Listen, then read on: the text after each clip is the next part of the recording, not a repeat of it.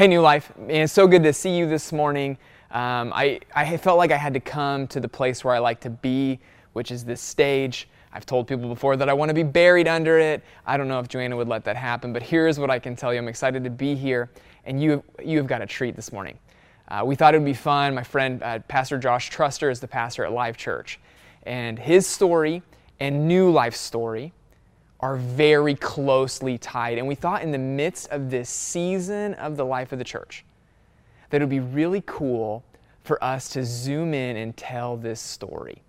It's a story of God's faithfulness in the midst of challenge, and it's also a story of how the gospel continues to advance in spite of great odds. And so if we were to use a text to that this story would illustrate, it would be Genesis 50:20. It's the story of Joseph.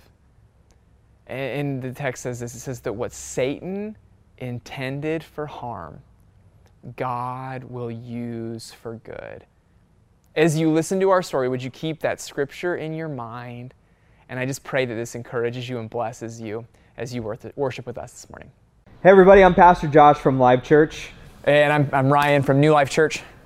And we decided it would be a good idea to come together and have a discussion today with each of our churches. Some of you may not know, but Ryan's church, Pastor Ryan's church that he pastors, called New Life in Springfield, is actually the sending church, I think is the right terminology, for Live Church in Republic. I used to work there on staff with Ryan when he was the youth pastor, and so Live Church came out of New Life. And we have a lot of their DNA. And so we just wanted to talk about the journey that both of us went on in that process about 2.5 years ago now, almost 3 years ago, because some really cool things came out of it. Yeah, and even as I was thinking about just the state of the church in this season that is confusing, where we don't really know what is going to happen next. It seems like we're filming this video on Monday. We have no idea what we're going to hear on Friday. Right.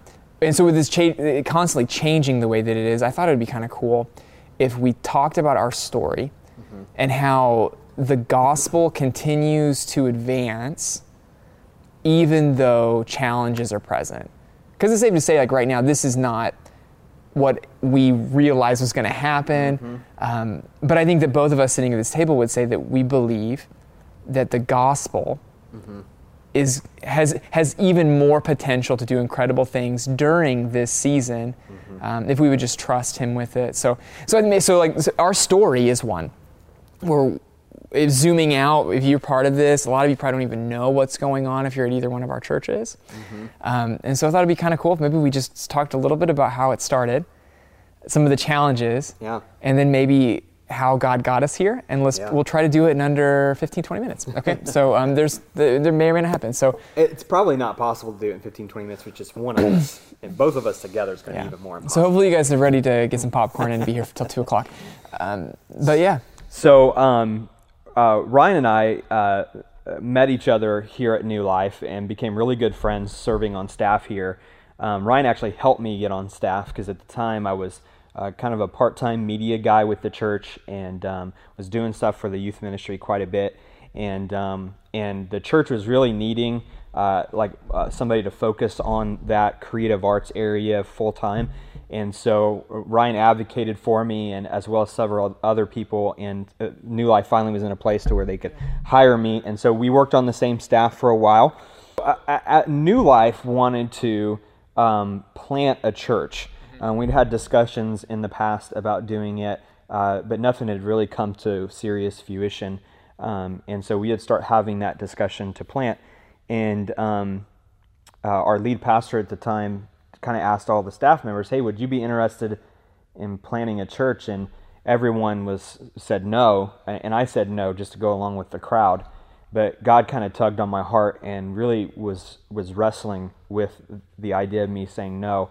I began to wrestle with that, and I even said no again because he presented the question again. And then finally, I met with Ryan on a Friday afternoon and said, dude, I can't. It was at the Pizza Hut in Nixa. It was Pizza Hut in Nixa. Yeah.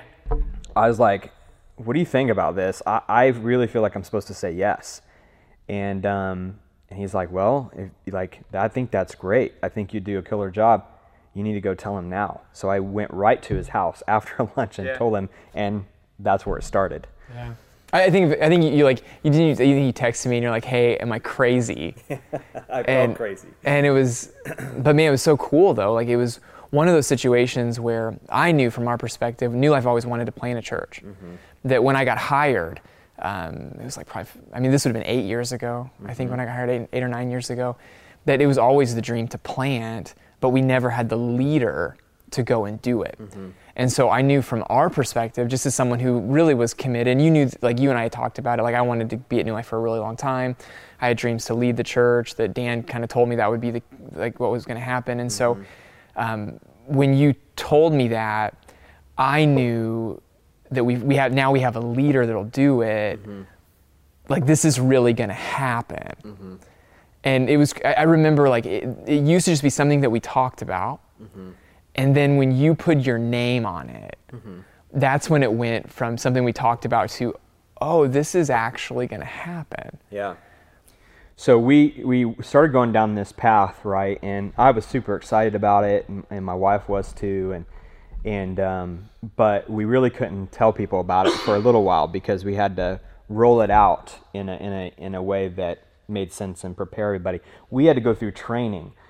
So we had to get like a certification from our fellowship and all that sort of stuff to be able to qualify for funding and things like that. So we went through all this training and church planting training and processed through all of that, and then we told the church that we were planning a church, and initially there was a lot of energy with it and a lot of excitement with it. But you said initially. And I think that that's the right word. Yeah.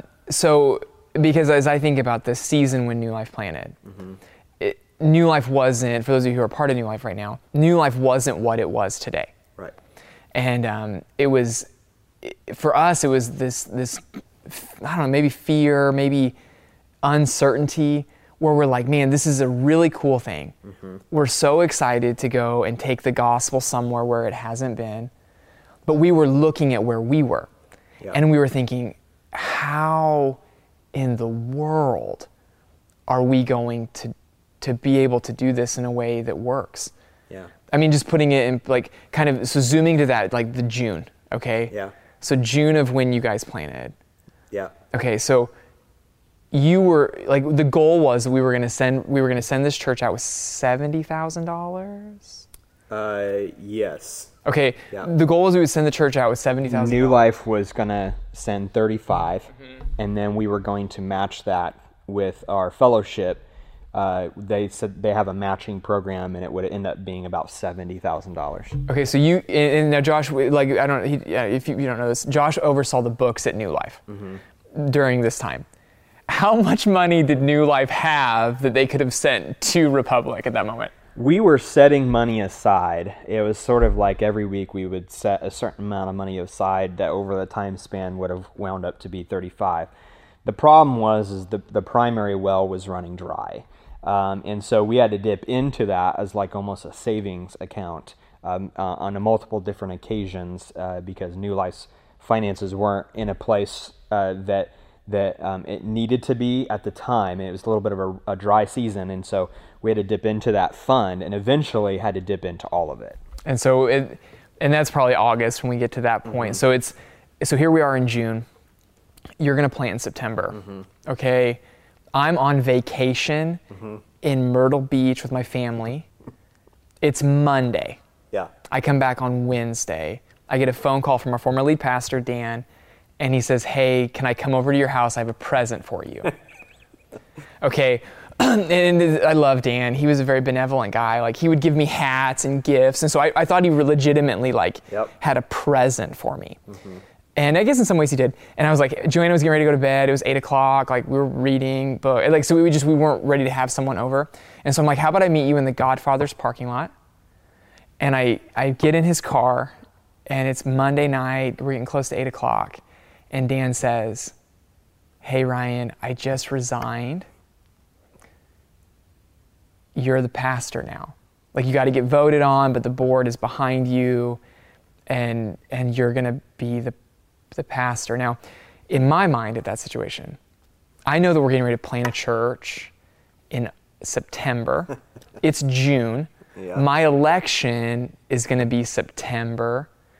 Generally speaking, when a pastor leaves, you can expect about 25% of the church to go. Like Josh mentioned, if you're lucky. Josh mentioned the finances.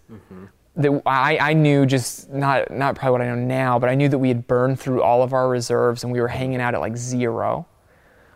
I knew we that were $70,000 in the red. In the red at that point in the year.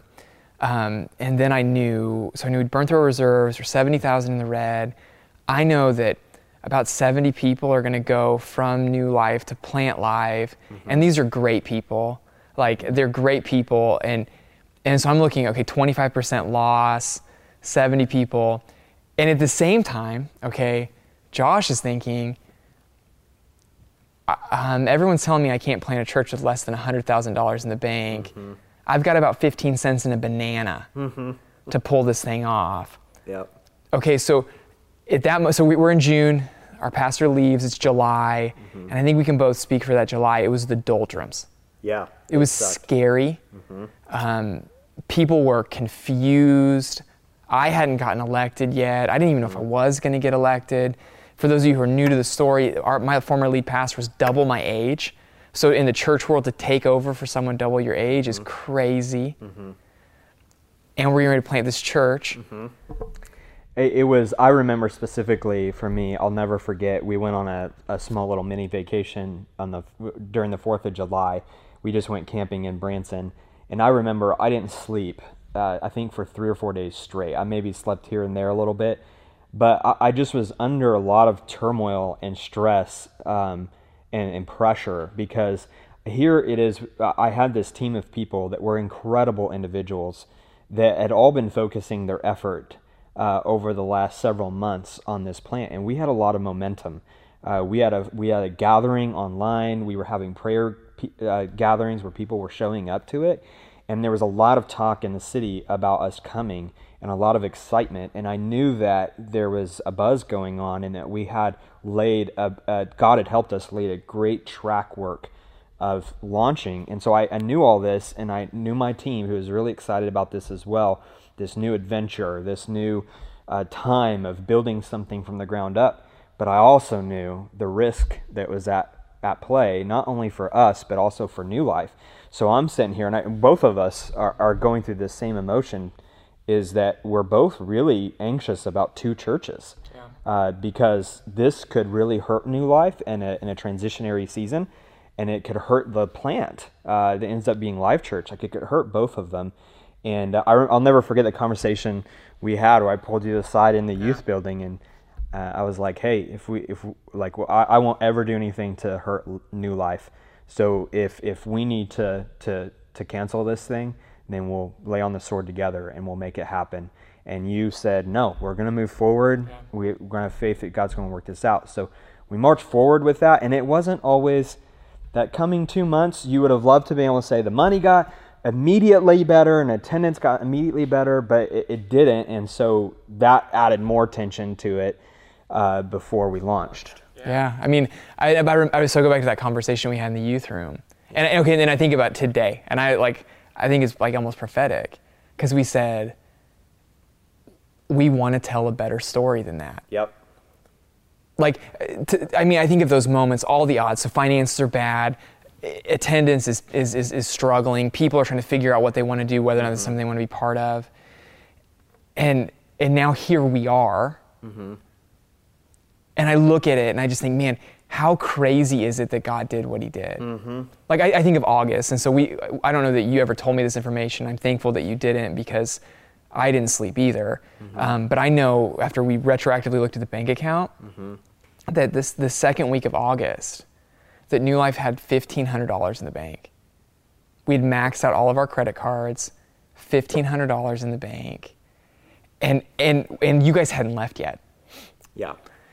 And so legitimately, not 15,000, 1,500. $1,500. And so, from both perspectives, as a sender and as a sendee, that's not what you want to do at all. Like, and so then we get to August. We go through August, and it seems like maybe some stuff is whatever, and then I get elected on September 10th, and that's the same day that you guys launch. That's correct. So you guys launch on this deal where I'm sure that your home, like, it would have made a lot of sense for your home church to really like rally behind you, to support you, to do all kinds of stuff. And from our perspective, it was like, okay, now I'm elected. Yeah. I've got a church I've got to lead. Yep. That has had, I think it was like 7 or 8 months in the red financially. Yep. It was just like at that point. So my election day, 70 people leave. We're celebrating it, but we're also looking at like, how are we going to go forward? Well, I mean, this is part of the challenge as well. In transitionary seasons, you don't really have like a vision or anything like that. Yeah. That's why they're so challenging. So from Ryan's perspective, he's taking over a church that needs all of that sort of solidified for the church, and people are kind of in limbo. Am I going to stay? Am I going to go? And so we had our momentum was ramping up while New Life's was, okay, we're trying to figure out who we are and what we're going to do. So you see the tension of that is that there's more, I could see where you would have maybe felt, I'm not inserting that into your vocabulary, but where all the talk was going towards this plant, and you guys are here thinking like, we got to build momentum. Yeah. Like, we've got to get people excited about New Life, Springfield, and we've got to get this engine going. And so, but we can't cancel our momentum for them to highlight. So there's this like, there's this, what do? You just got to champion, and pray for both sides and just push forward and plow through it. And I think even just talking about it reminds me of some of those emotions early on, and just how scary it was. Yeah. But now we look at it today. Okay, so in that season, like the June to August, we had one church that had about 550 people that they would reach on a weekend, 17 cents in a banana in income, reaching one community. And now, today there are 2 churches in 2 different communities. We're not going to throw the income out there because that's in bad form, but we're between both places. We're reaching about 1,000 people on a weekend. Yeah. And it's crazy, because if you were to zoom in August of that year, I don't know that either of us, and we're both really confident dudes, I don't know that we would have been like, we would be sitting here having this conversation talking about how things have gone. I mean, I thought I was going to be on our side with the plant. I thought we were going to be preaching to the choir for a while.